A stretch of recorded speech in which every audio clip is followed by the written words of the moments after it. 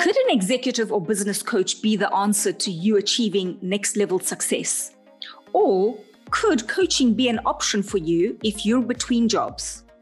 Welcome to Business Without Barriers, the show helping you turn barriers into success breakthroughs and thrive in a volatile world, and the success revolution bringing humanity back to business. Be sure to join the revolution at bwbtv.net. I'm Carmen Wild, and my guest today is Andrew Neethlich, founder and director of the Center for Executive Coaching, a leading coach training organization where over 2,000 coaches in 32 countries have been certified in best practice executive coaching skills and methods. Their graduates come from top organizations including NASA, the US Air Force, Bank of America, Coca-Cola, and many others. What's truly remarkable about Andrew is he personally trains each and every member in the program and leads all live teleclasses and in-person seminars. After graduating with distinction from Harvard Business School, he led multi-million-dollar consulting engagements for an international consulting firm, and as the director of training and professional development, he developed over 3,200 professionals. He's the author of Guerrilla Marketing for Coaches, Coach, and the Way to Coach Executives. He's also developed the Coach Master Toolkit. Andrew plays tennis as often as he can and enjoys life in Florida with his wife and 3 children. I was personally certified by Andrew as a business and executive coach. So, Andrew, it is a special honor to welcome you on the show today. Hey, thank you for having me. It's great to be here. Wonderful to have you, and such a great topic to talk about today. Before we go into coaching, what do you love about detective novels? Well, it's funny. I'm just reading one now, the Thursday Afternoon Murder Club. I was just reading it before this. It's just something I don't think I could ever do, but I love watching or reading as the main character just figures out the clues and figures out where to go. As long as it's well written, I enjoy it. It's just a nice diversion. Yeah. And it's kind of what you do as a coach, isn't it? It's kind of detective work. A little bit, yeah. With coaching, I like to, there's a couple, there's a famous TV detective in the USA called Columbo. I don't know if I'm probably dating myself, but Peter Falk played that role. And, his whole shtick was to pretend to be dumb, to ask simple, naive, even high-level questions, and he would crack cases that way. That's probably the closest to true coaching I think that a detective has. Typically, we want to ask great questions so the client can do their own detecting. Yes, exactly. Yes. So I had a good look at your LinkedIn profile, and you have 309 recommendations. So you're obviously doing something truly extraordinary. What do you think your superpower is, Andrew? My superpower is I'm generous in giving recommendations, to be perfectly honest. I just want to help people. And so I will offer to write recommendations to people that I, where I know their work and I can say something that will help them. And often in exchange, they'll write recommendations back for me. But I think that's basically it. I'm really proud of those and delighted because, these days, social proof is so important, and having other people say that you're doing good stuff makes a big difference. Yes. And I'm totally with you in terms of, that actually just underpins everything that you are. If I think about, you gave me a recommendation after doing the course as well, and I was so blown away that you took the time to do that. And it just sort of underpins everything that you do, everything in your... In what you deliver, how you deliver, the magnitude of what you deliver, there's abundance. And but we go into that in a while, because just before we go into your coaching practice and what makes it so different, I want to talk about your shift from consulting to coaching. I read that after asking a client or realizing that the client actually knew the answers, and you asked the guy, well, why do you hire a consultant if you know the answers? And you can go ahead and tell us what he said. Well, yeah, that was. I mean, if anyone's worked with consultants, you know that they get so proud of these big 500-page PowerPoint deliverables and show how smart they are. And we were back then. Our firm was hired to do some benchmarking initially, and so this was, just a ton of data that showed they had, a 10% opportunity to improve productivity. But we broke it down in detail, and he said, "Yeah, I already knew this," and that's right. And I was so tired. We worked so hard on this that I couldn't help but say, you just paid like, I don't know what, $150,000 for this or something. You know what? You knew the answer. Why'd you do it? He said, because that's not the important part. What really, now I have to make it happen. And what I really value is sitting down with somebody like you, one-on-one. You don't have an agenda. You're not out for my job. I can talk safely with you, and we can figure out how to make this happen. And at the same time, I wasn't really enjoying consulting. I don't know anybody who really does when you have to fly around, wake up early, get stuck at airports back when we were flying. And it just opened up to me the opportunity. Why not cut out everything that consultants do and just get to the good part that the clients want? And it turns out that really is, in a way, coaching. And that's how I made the switch. And you took that gap and wow, look at what you've developed. How many years ago was that, Andrew? That was, when it first started, he wasn't the first to say that, but I'd say around 1998. So, we're at 22 years. Easily, might have been 1997. Who can remember that far back? It's hard to remember less, but about over 20 years. And really kudos to you to take that gap and to create something so phenomenal and something so timely and needed right now more than ever. So what are the benefits? So from an executive's point of view or an entrepreneur's point of view, what are the key benefits to them when they take on a coach as opposed to a consultant? Well, there could be many benefits depending on the situation. Let me talk about a couple of clients I have now, maybe, and let's just get specific. In fact, the first client I ever had in a for-profit company, technology, he came up to me after a speech I gave, and he said, "Andrew, I love technology. My customers come to me because I'm great at technology. I just don't get the people side of things." And so for him, it was all about learning this whole dimension of skills, conversations, attitude, so that he could build an organization that was bigger than just his ability to do his technology. He built it up to $10 million US and wanted to get even bigger, but couldn't do it unless he could really figure out how to engage his team and build a strong organization. So that's one. I have a client right now I met with just yesterday afternoon, so he's fresh on my mind. He's part of a very large family business outside the United States. And he just wants to be a really strong leader as he takes over this business. And for him, that means, where does he spend his time as the heir apparent, as the new CEO of the business? What does he do strategically? How does he engage his team? A lot of his company strategy is based going forward on innovation. And to date, it hasn't been about innovation. So how does he change that culture? So those are things. Quite often it's people. Time. A lot of executives are just overwhelmed, worried, scared, or they have too many priorities. And a coach can be really helpful to talk through, where do you want to go, and what does that mean for how you spend your time, and how can we make it happen? So there's all sorts of issues.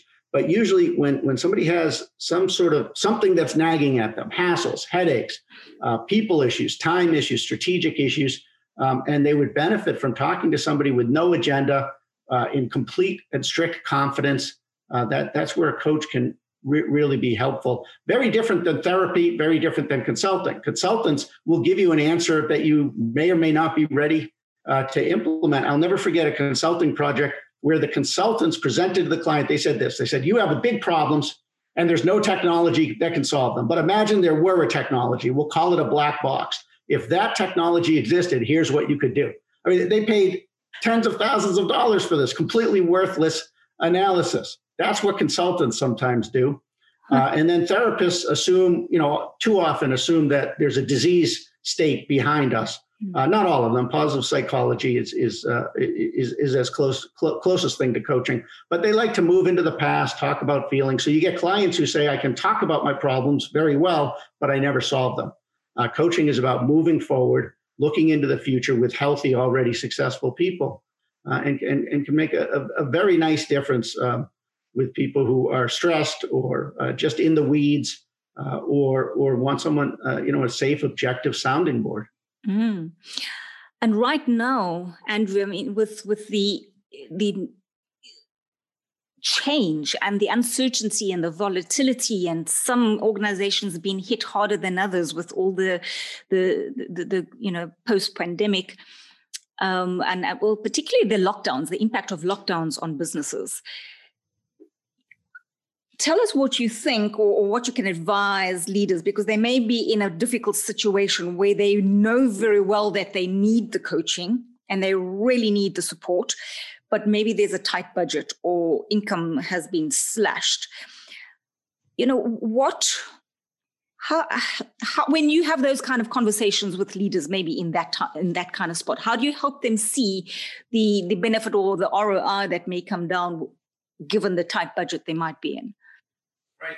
Well, first of all, so in talking to a lot of graduates and members of the Center for Executive Coaching and other coaches that I know, I haven't seen coaching slow down except in hospitality, include airlines, hotels. Yes.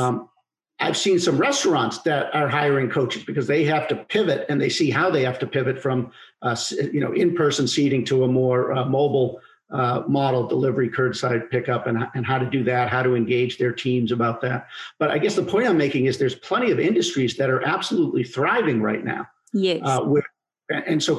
Coaching continues in those industries. Technology is a great example. It's still about how do I grow a successful company? How do we handle growing pains? How do we take technical people and help them become brilliant leaders? So that's number one.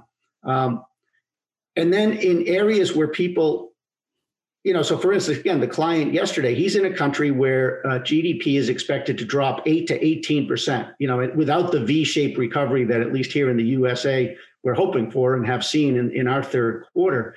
And so he has a lot of, it's a lot about agility, pivoting, and what to do and coping. So that let's put that as the middle state, is where the company's probably going to be okay, has to think about how to adapt a little bit. He very much sees the need for a coach because and we've had a lot of conversations about things that he couldn't talk to with his family. His parents are in the business, his siblings. He can't talk to them about this, so that's very helpful. So to your question about how do I convince them that there's an ROI, I don't. If I have to convince someone that there's a return on investment to hiring me, that means I care more about them hiring me or them solving their problem than they do. And so when I'm working with someone and they say they might be interested in a coach, what's the ROI? My question to them, is, hey, let's figure it out together. Let's talk about where you are, where you want to go. Here's my fees. And if there's a fit and you see a return on investment, great. If there's not, that's great too. Maybe we'll work together later. So what I've learned is whether it's a pandemic or normal times, ROI is more about a dialogue with the client, and we're trying to figure out whether it's there or not. The only other thing I'll say about COVID that's interesting is it's a perfect time for coaching versus consulting because the answers are not known. Coaching is best when we're letting the client figure out what's right for them and asking, we're asking great structured questions. Yes, we can make observations and suggestions, but nobody knows the answer. There's so many scenarios that could happen. There's some models emerging of success, but nobody knows. And so coaching is a brilliant way to just have a dialogue and go into the unknown. I listened to tons of coaching recordings from members of the program. The coaching has gotten much better since COVID hit because they can't step in and try to be the smartest person in the room. That is the coach. They have no choice but to ask questions and let the client figure it out. The conversation is so much better, so much more interesting, rich, and leads to much deeper insights for the client. Lovely, lovely observations. Thank you. In your own coaching practice, we had a brief conversation. You said your practice has largely been unaffected Give us some of the things that not only this year, but for over the years, you've done really well that has set your business up for success and that has allowed you to have the success year on year. What are some of those things that other people can learn from? I think that the most important thing that happened to me was that I failed miserably my first 6 months. I was absolutely terrible, couldn't get a client. And the reason, so I figured out the reasons why and stopped doing those things. For instance, I positioned myself as just, your friendly neighborhood leadership coach. I could go to anyone, solve any leadership issue you had. And nobody really got that for, obvious reasons now looking back. It was only when I picked a couple of niches, a couple of areas I wanted to pursue that I started getting traction. And so I was pretty faithful to the formula of spending 70% of my time going after very specific niches. As initially it was leaders in nonprofits and leaders in technology. And I'd leave the other 30% to whatever came my way and see if that developed. In other words, let the market tell me where I should focus. So I think that was one of the biggest things. The second biggest thing was learning how to stop selling. That is to stop making pitches, to stop pushing, and instead to just be out there doing things like educational marketing, giving talks, being very generous with content, establishing myself as an expert. So people would come to me and say, that was very interesting. I have a problem related to that. Would you like to talk about it? And so that got me some work. And I do that. To me is super important. I let it come to me. It's much more of a pull style of marketing, which is everything today. Nobody wants that push style of marketing anymore. And I think the third and maybe most important thing for me is attitude. People have always called me unflappable. You can see it. There's a punching bag here in my, depending on how sessions go, there's either a punching bag and then there's a massage chair here. One or the other will work. But in terms of the punching bag, I can take a punch. And that for me is this attitude of whatever. Nassim Taleb calls it anti-fragility. I don't like the term resilience, but I can take any number of no's. I don't take it personally. I learn from each and every one if I can, and try to keep getting better. So honestly, that's the attitude. I know I could lose everything right now and get back and build it up again. And that would be the attitude that keeps me going, that mental approach to things. So what I love about that is that you're going in with the attitude that give it all. And even if I lost it all, it would be okay because I can make it up again. So there's nothing to lose. It's win-win approach then. Yeah, not much to lose. Yeah, someone I heard somebody once describe it as like it's a plate of cookies. If you're at a party and you have a plate of cookies, would you like a cookie? Would you like a cookie? And if they don't want a cookie, we don't. So what? You just find someone else to give the cookie to. That's really all I'm doing. But again, in a way that has people come and see the cookies, hopefully, and want to take them. And that's it. Well, you must very simple. Damn good cookies. There's thousands of people that have eaten the cookies, me included. You're kind. So let's talk a little bit about people who may be looking to coaching as an opportunity. So we have in the market those who have found themselves in an unfortunate position in the wrong, maybe hospitality or whatever it is, and they have so much experience and maybe haven't considered this. So talk to us a little bit about the requirements for someone to make that transition from leader to on their own as a coach, supporting others. Yeah, well, so people who do really well, I like that you started with the word leader. If you look at the market of who's a coach these days, 90% of the people who are coaches, they're more like what you call life coaches. They're a little bit fluffy. We make, some jokes about them sometimes. If you take any joke about a drummer in a rock band and apply it to life coach, it's the same. Like they say, what do you say when a drummer rings your door? Well, same thing. What do you say when a life coach rings the door? You say, how much for the pizza? Or what do you call a life coach or a drummer? Doesn't matter. When they break up with their significant other, what do you call them? Homeless. And so 90% of the market is that. when you said leader, that's really good, because if you're going to get into executive and business coaching, you should start as somebody with some substance. You should know something so that you show up as credible. Some people disagree with that because they say, well, mostly we're asking questions and doing inquiry, but it doesn't matter. It's how you're perceived initially. So that's number one. Number two, if you've found great joy and reward in developing others, whether as a mentor, informal coaching, maybe real coaching, any kind of development, which is what a leader does, right? One of the jobs of a leader is developing people. Then you could be a great coach. The two challenges are learning how to coach. There's a conversation you have to learn that many leaders and executives have a little bit of trouble with. It doesn't take long. I can teach you how to do it, but they come in wanting to tell people how to do it. Yes. So they're listening, they want to fix, they want to judge, they want to diagnose, and they want to say, here, do this. In true coaching, you're looking at situations where there's no clear answer. There's no right answer. If there's a right answer, yeah, you tell them, right? If someone says, where's the restroom? You don't say, I don't know, where do you think it is? You tell them where it is. But what a former executive or leader has to figure out is how to go from telling to listening and asking great questions so the other person develops the capacity to figure things out for what's right for them, right? So, I have my own style. Those listening and watching can figure it out. My style isn't right for all of my clients. They shouldn't do what I would do. And by the same token, I don't know a lot about their jobs and the technical aspects of it. And so one of the first things I had to learn was to relax.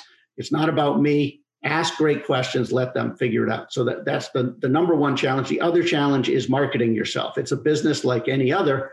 Make sure you have the financial reserves, your family's on board, your expenses are in line. So, it's a bell curve in terms of when you get those first clients. Some people in our program get clients within a month of joining us or deciding they're going to be a coach.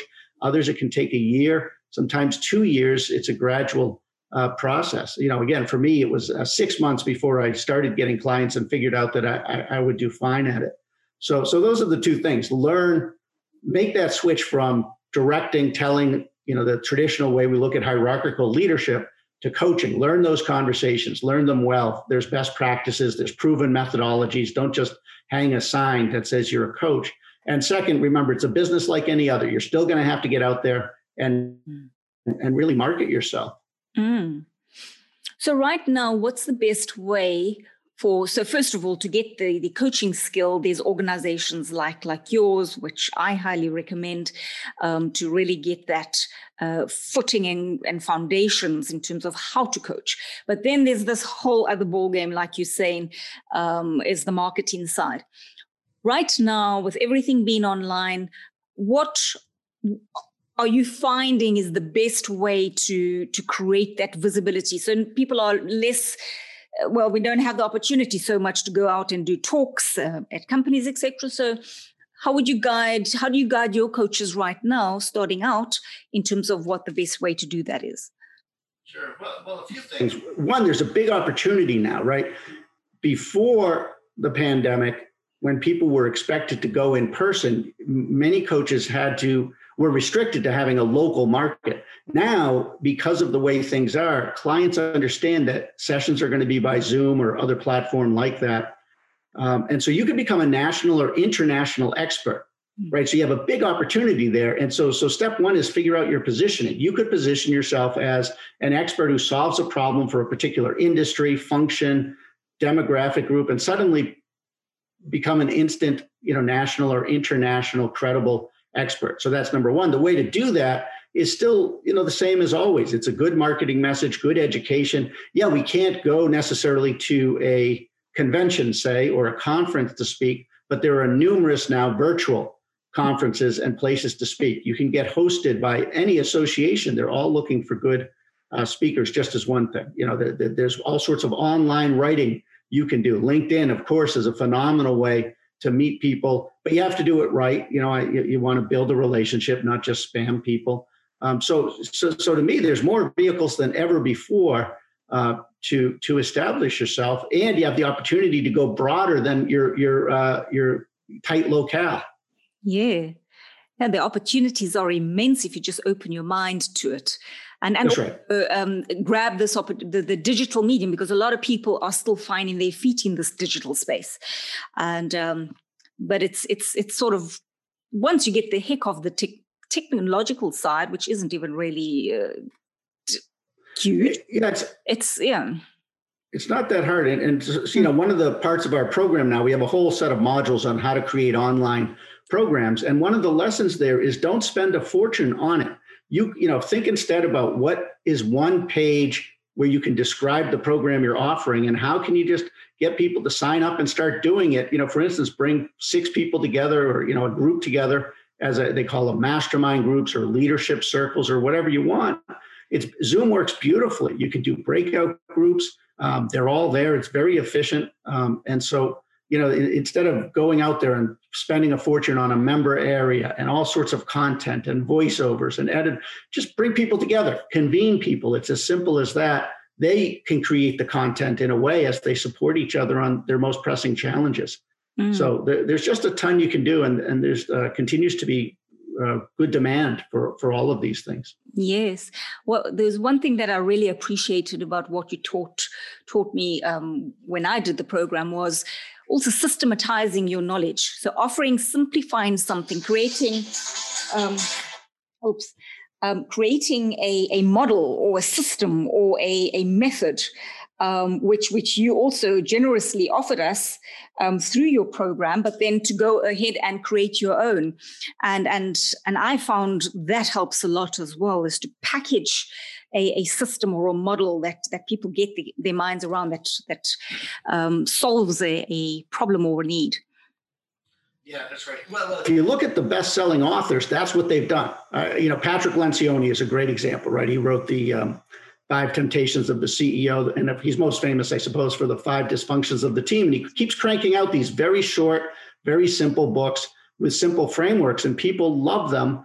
And what's great about today's society is we have democratized that process. 25 years ago, you would need an agent, and that takes a year or 2 to find, and they're very, very restrictive. It's harder to get into a top university than it's harder to find an agent than get into a top university back then. And then the agent takes a year or 2 to find a publisher.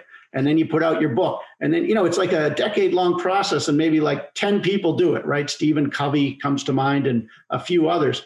Nowadays, anybody can do that. You can do it quickly. You don't need an agent. You don't even need a publisher. You can print on demand if it's print, and it doesn't even have to be print. And so we live in this amazing world. It's a democracy of ideas, and the best ideas win. So, and creating a framework like you're talking about is not that hard.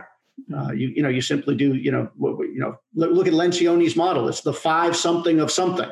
That's all it is. So pick a problem and pick a solution and just say, here's the 5 things that, the 5 pillars of something, and you're all set. Yes. So you may have the experience, you may have been a good leader that has a way of with people. You may learn the coaching side of things. Maybe you've even got a compelling message, but there's a trick to getting the deal, and that's the close. Yeah. You may have a lot of things in place, but you don't go for the close. So share some tips or secrets or traps that people fall into, that they walk away and they should have got the business and they just don't. Well, my philosophy is the business is either there or it's not there, right? So when I first started, I read all these like really tacky sales books. Most sales books out there are tacky. They do not apply to whatever it is a coach or a consultant, any kind of professional would sell. And they're too much about like trying to convert someone who's a no and persuading them to be a yes. And what I figured out, and I would say the closest that helped me figure it out was David Sandler's book, You Can't Teach a Kid to Ride a Bike at a Seminar. The Sandler sales method is quite good. But, I think what he was all about was, well, I'll say it the way I say it now, but just note that it's influenced by him, is there's either a sale or there's not. In other words, the client either has a big enough problem and has the money and is going to hire you, or isn't. That's already preordained. My job is to figure that out without messing it up. In other words, if they, I'll ask questions. I'll say, tell me about your problem, and we'll get into how big the problem is, both tangibly in terms of business issues, maybe how they feel about it, the stress it's causing. And if it's not big enough, I'm just going to say, this doesn't sound like a big enough problem to hire an outsider. I'm not inexpensive, and so on, right? So that's the first conversation. And then we have to talk about the money. How would you find the money for this? How big a check can you sign? And the money might not be there. Well, if it's not, that's fine. We move on. In other words, if it's a no, it's going to be a no. There's nothing I can do to change it, is what I've concluded. Now, there might be salespeople out there who are brilliant and are just compelling. I'm not one of them. I'm just going in detached, and I'm just saying, I want to work with you, but let's figure it out. Let's see if there's a reason for you to hire me and a good fit. So we're going to ask questions to figure out, is the value there? Is there a big enough problem? Is the money there? Do we want to work together? How would we work together? And that's it. If at any time I feel like they're not terribly serious about solving their problem, they don't have the money, I'm trying too hard, I'm going to call that out, and so on. So what I learned from Sandler was a no is great and a yes is great. The hard part are those maybes, the ones who say, get me 20 references, write me a big proposal. I don't do any of that anymore. The maybes, I just want to get them I want to figure out what's it going to be to get you to a yes or a no. And so that when you talk about closing the engagement, the trick for me is I'm going to go back to Columbo and act like that Columbo character we talked about before, ask questions, and I'm not going to tell them, I'm not going to solve their problem. I'm not going to become a coach and coach them for free during this. It's just about figuring out, do you have a big enough problem? Do you have the money? Do we want to work together? And if we do, great. If not, maybe they'll call me later. In fact, the client I mentioned that I met with yesterday, we talked a year ago, and he asked me for proposals, and I said, no, I'm not doing that. He had talked to 6 or 7 coaches, and I figured he was gone. He called me and he said, I didn't hire anyone back then, but I liked you the best. That's a year later. And I just assumed it was a no. And then, we just move forward. In terms of the actual close, the best closing question ever is just, how do you want to proceed from here? Or what do you want to do from here? And typically they'll tell me. If they say, I need to think about it, I'll say, tell me more. What do you need to think about? Can I help you now? When will you have thought about it? But, often they'll say, I want to move forward. How do we do it? So again, it's just a very simple, high level question. This is very different than what, again, a lot of the sales books are like, when do you want to start? Can I send you a proposal? I don't really want to do any of that.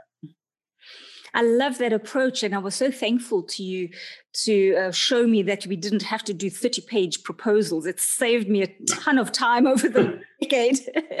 Right. Well, there's a comedian, he passed away here in the U.S. called Mitch Hedberg. And I don't know, do you have these where you are? There are people who just stand in the street handing out marketing flyers. Do you have that? They hand out coupons? We have that all over. Yeah. You see it in New York, all the big cities. And what he would say is what those people are saying, here, you throw this out for me.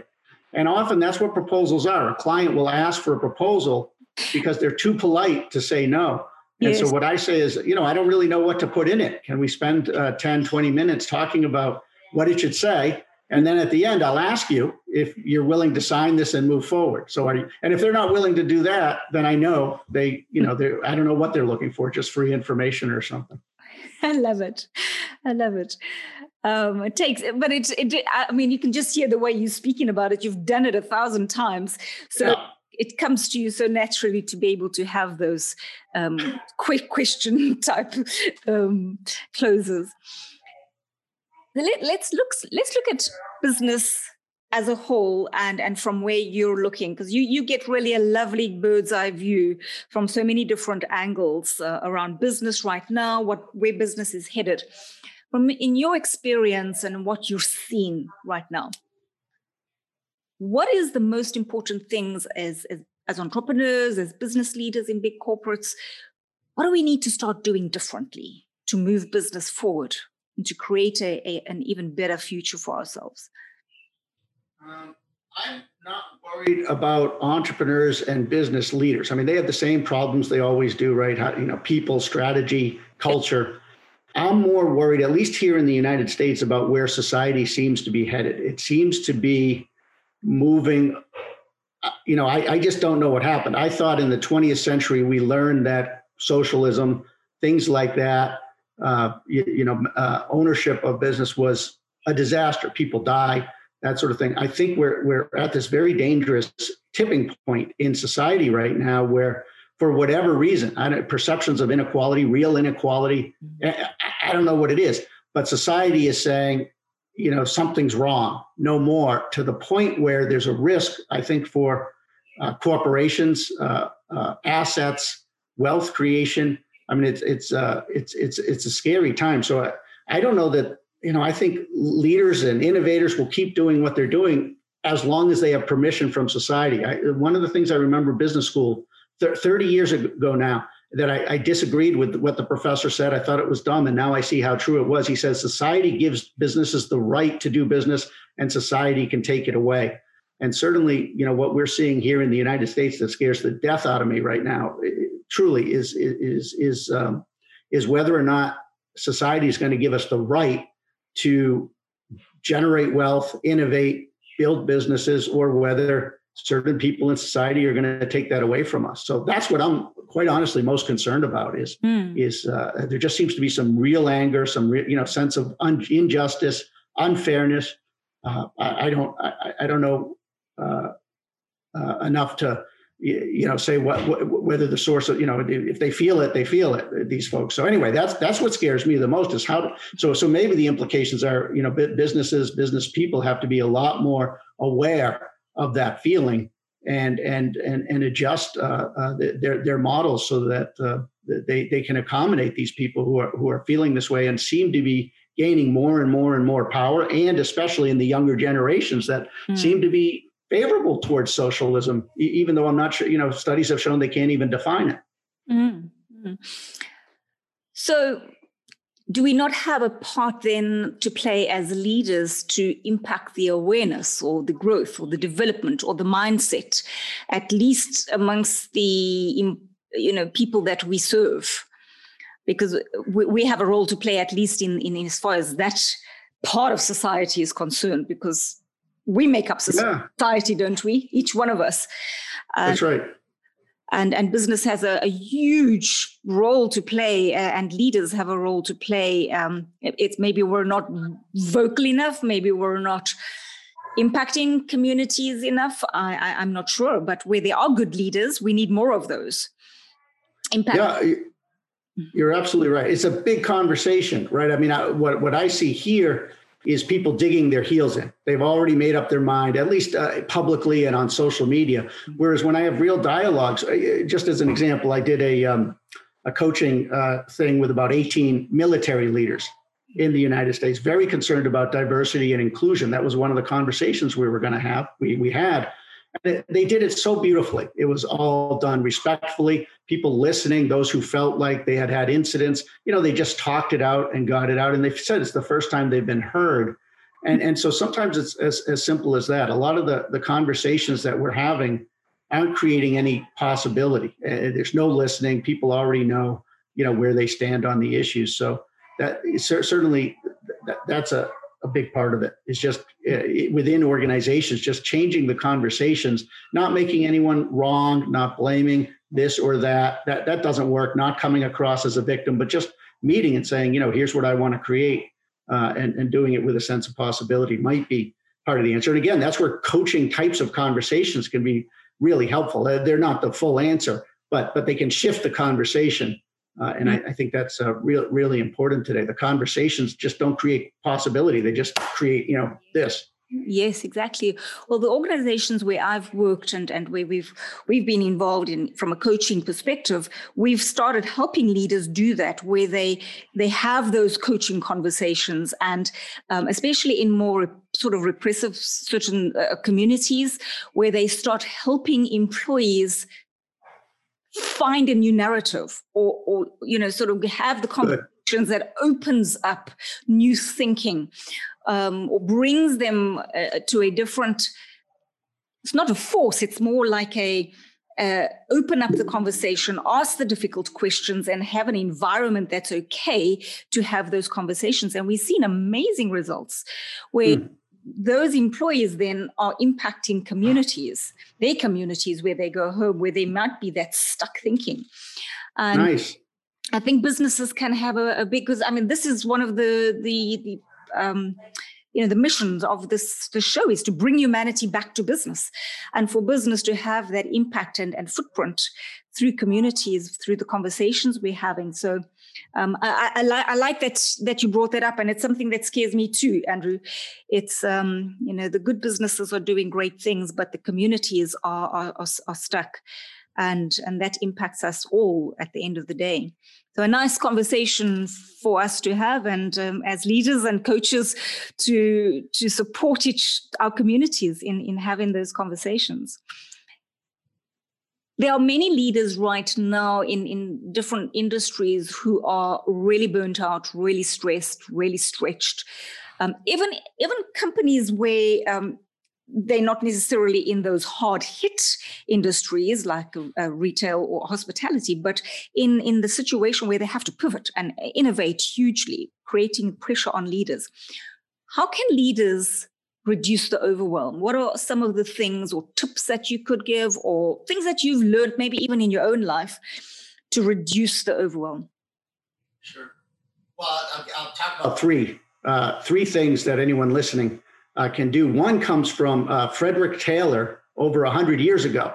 I believe this was in a conversation with Andrew Carnegie. He came to him as a sort of a consultant, and Carnegie said, "I'll pay you $10,000, some large amount of money if you can help us be more productive." And Taylor's advice, as the story goes, who knows if it's true or not, but I think it is, was this. He says, "Look, here's what I want you to do. First, every night at the end of the day, I want you to write down the 6 things you're going to do tomorrow, the 6 most important things. You come in the next day, and those are the 6 things you do. You knock them off your list, and you repeat the process at the end of the day. If you didn't get to all 6, whatever you didn't get to stays on the list, and you can add 3 or 4 more until you have 6. And you just keep doing that. And all you do is those 6 things. You just stay totally focused on those things on your list. So that's number 1. Number 2, teach it to your team so that they're doing the same thing. And apparently Carnegie found so much improvement just by doing that one simple thing that he paid Taylor, that amount of that amount of money. So that's one, is simple. But that gets to the whole thing is, the second thing that we do at the Center for Executive Coaching is called the Leader's Dashboard. It's a 1-page document that looks at what's your vision, your mission, your values, what are your top 3 performance initiatives, top 3 metrics, and it's the same thing. That you should be focusing 80% of your time on those things. If something comes to you that's not one of those things, you have to say, why am I doing this? Right. So I think sometimes people are overwhelmed because they just are they're tolerating too many interruptions, too many priorities. They're looking around at too many things. And of course, part of that means a strong strategy, a focused strategy. Is a great way to reduce overwhelm. So that's the second. The third is just do a time study of yourself for a week. Every 15 minutes, write down what you did those 15 minutes for 1 week. And then, do it on an Excel spreadsheet, have the time in one column, 15 minutes, have the activity, and then start evaluating it. Was this strategic? Did I have to do it? Could I have delegated it? Did it need to be done at all? Was it a time waster? And just start evaluating your time, and then create your ideal day and week, however you would do that. Make it a pie graph, make it a bar graph, and say, this is what I want to be spending my time on, and then make it happen. And that's it. So, overwhelm isn't all about time, but often that's what it's about. So those 3 about time. Then there's the psychological overwhelm that we're all feeling. And for that, there's, a number of proven strategies, whether it's meditation, exercise, breathing, relaxation. I'm walking a lot more now than I ever did before. I'm going for the 5 miles a day, one way or another throughout the day. And so I'll work, I'll take time out and walk. That works for me. And of course, detective novels and tennis, but other people have their thing too. So, that's the other side is we got to think about, nobody there was a time when people understood how to train our brains, how to train the mind. There's all sorts of disciplines, thousands of years old. The information exists. It seems like something happened once social media started happening, that we became victims or cyborgs or just these ADD type folks, where we forgot that, we can control this organ, the brain, the mind, and no one's doing it anymore. Maybe it's a nice time too to learn that part. So there's get control of your priorities, express your priorities based on your strategy, create the time, the way you want to do, whether it's a simple 6 item list or a real time study. And at the same time, we just have to get control of how our minds work again and remember how to do that. I mean, that was a part of what in high school, we studied the world philosophies and religions. In college, we looked at how does the brain work? And nobody does this anymore. It's very interesting to me that you don't see that as much as you used to. I actually just today put out an episode on brain entrainment technology. Oh, cool. Good. Viewed the most fantastic, awesome. He calls himself a brain entrainment engineer, and it's basically frequencies. So you listen to these sounds, and it changes the neurochemistry. So amazing and spot on because we forget about the things physically that can help us emotionally with that overwhelm. And so to change the chemistry, we change our thinking, which then changes so many things for us. And it's finding all these methods to do that. So thank you for bringing that up as well. Well, and that's what coaching does too. I mean, you take an hour a day and you meet with someone who's objective, who asks you questions, and you lift above the whole fray. That can be, that's another proven way to handle overwhelm as well. Yes, exactly. I remember there was one client I had, and he didn't even want me to ask him questions. He just said, Common, all I need you to do is actually just listen. Yep. The best client ever. Yeah, he says, I know I'm paying you for this, and I know you want to add a lot of value, but actually I just need you to listen to it. That's fantastic. That's great. Yeah, coaches get in the way, right? One of the things we teach, if you have a client like that, sometimes they want a process. Yeah. It's not for us to say you're boring me. They're paying us, right? So you've spoken about the thing in society that scares you. What excites you about the future? Well, it's a really good question. I think, there's just so many opportunities, right? There are people working on every kind of thing out there. How do we scrub CO2 from the air? That technology exists, right? That's really amazing. And there's all sorts of alternative energy technologies. Biotechnology is incredible. The amount of innovation that continues to happen. Computing, there's all sorts of things going on. Even, this quantum computing, you have our quest for space. It's unbelievable. Yes. So the innovators will save the day if we get out of the way and let them. And so at least in the United States, I'm always excited by how vibrant that kind of market is, and it's really interesting. To me, it still goes. I don't know if you read Ayn Rand's The Atlas Shrugged, a great book, a controversial book. A lot of people think it's too simplistic, but back in the 40s or 50s when she wrote this, it was the same thing. It was basically about who wins. There was this socialist model, lots of government. Let's regulate everything. Let's keep people under check and under control. Let's be victims versus the innovators who were trying to make things happen. In that particular book, it was called Atlas Shrugged because the Atlas is the ones holding up the planet decided we don't need this anymore. And they just left and formed their own society and let all the socialists who were taking money from the producers would collapse under, without them to hold it up. It's the same thing we're seeing today, almost 100 years later. And, the question is who's going to win? It looks like it's just going back. So it's a really interesting dynamic from that perspective. But the stuff I read all the time about what people are creating, let alone the resilience of people during COVID. So many businesses have pivoted in fascinating ways. It's really cool to see. And those who are in businesses that are, sort of stuck or are failing, I've seen them leave and start new things. So, the human spirit is alive and well, and it's just really exciting to see what people are doing and how they're doing. Even here with sports, sports are really interesting and weird right now. There's no one in the stadiums, but they're projecting noise and crowd noise and stuff. And, the fantasy football is back, for instance, and my kids are doing all of that. It's just really interesting. People find a way to create meaning and interest and cool things in life, even in the worst of times. Yes, the human spirit is incredible. And what people get up to, give them half a chance, is beautiful and crazy and fascinating and heartwarming all at the same time. It is. So I'm interested, Andrew. You've got an incredible infectious optimism. You've got beautiful energy. You're unflappable. So, what are your when something does go wrong? When you're presented with a real challenge, take us into your headspace. What do you do? What's your strategy? What do you tend to do? Is there a place you go to?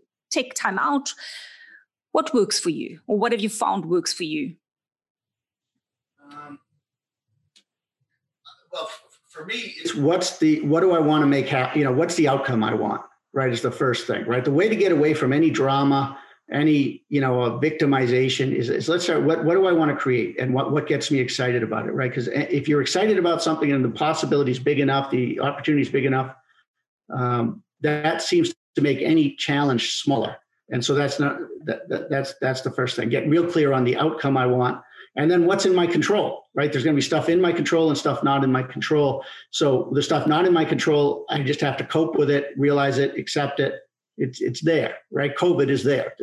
That's not in my control. A death in the family, it's there. It happened. It's nothing I can do about it. But now, how do I move forward? What's in my control about that? And for me, it's I suppose it's really that simple. As I think about your question, I have been blessed over the last, I don't know how many years, that I haven't had any truly significant, challenges, the usual stuff with, kids and, discipline issues. But, and so as I think about why, a lot of it is, just the right kinds of planning, right? Financially, I'm very frugal. I save as much as possible, right? So that's a really big thing. I know that, I could shut down my business tomorrow if I wanted to and be fine. And so that's really important. I know I have skills that I can use. We've stayed in one house for many, many years because, it's very expensive to move around and find different houses, right? I met the woman I married. I love her. I'm going to stay married to her. It's simple. We keep things simple. I got a car that's got 166,000 miles on it. I'll get a new car if it hits 200. Let's see if it can do it. And so I think a lot of it too, and I say no to stuff. I had a really nice deal with a company last year, but it was taking a lot of time. It was stressful. The founder of that organization to me was a little bit erratic. And so I felt like at some point my gut told me something was going to go wrong. And so I left a lot of money on the table, but I said, we didn't quite come to the deal that was perfect for me. So I said no. And, Warren Buffett says the best deals you ever make to. So it's a really interesting question that you asked because it makes me think, I've just been totally blessed, but, not trying to go be Bill Gates or Steve Jobs or anything, just trying to live a life that I enjoy where time is probably more valuable than money. And I think just making good financial relationship and other types of decisions. Yes, and it's interesting when so many people would reflect like you have and say, I think I've been blessed. However, to my mind, nothing's coincidental. You've created your positive circumstances by being frugal, by planning, by thinking, by looking at the outcomes, by being willing to say no when you need to, or keeping it simple. Maybe too many people complicate things too much. And there's nothing difficult about any of this. It's just been very, very simple, I guess, habits. That's not to say challenges won't come, but, the challenges that would come for now would probably be from our, kids as they try to get out on their own. But as my wife reminds me that, was it Khalil Gibran in The Prophet? He writes, kids are the arrow, we're the bow. We've already shot them out of the bow. And so, that's on them. They have to create their life at some time. Part of it is how much involvement are we getting into? I'm trying to anticipate now what issues could come up. And other than societal collapse, which I suppose in the U.S. the way we're spending money is possible. Yes. I don't things are pretty good. Oh, it could also be that you don't see challenges in the typical way people do, and that you do experience challenges, but the way in which you work through it, you see it as which is very much how I've taught myself to see challenges. I don't see the barrier, I see the opportunity for a breakthrough, and I work through it. And maybe you've taught your mind to not see the challenge, but to see the outcome and to create it. Yeah. Could be. Andrew, if you had an opportunity to talk to the whole planet right now, what message would you love to give society? Yeah, I love that question. I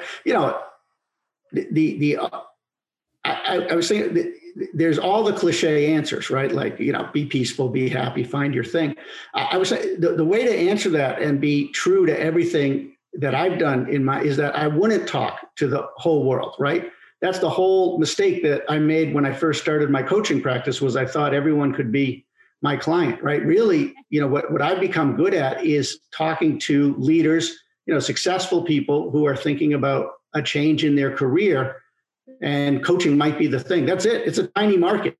Of the 7.5 billion people on the planet, almost 8 billion, I think now. I don't know what size that would be, but it's a tiny fraction. And that, my message to them is, if you want that next opportunity, that next level of flexibility and freedom in your life, coaching for me has been a wonderful profession. It's, I'm here in a home office. I can drive my kids to school. I see all their events. I work with great clients on great issues. So, other than cliche answers that are already out there for the world's population about how to be happy, how to find peace, how to be nice to others, really my message is so focused and so specialized. And that's where I guess I feel comfortable talking. I love the question, but I feel like I would be hard pressed to have the ego to have a unique message for 7.5 billion. The key to success, I think, is finding a message for a smaller market. And so that's my message. What an amazing, amazing answer. I love it. It's true to who you are. And it speaks to the success you've created, because you've taken that niche and you've given maximum value to that niche, and the value has come back to you in ways that I don't even think you can quantify. So thank you. I love your answer is wonderful. It's just true to you. Thank you.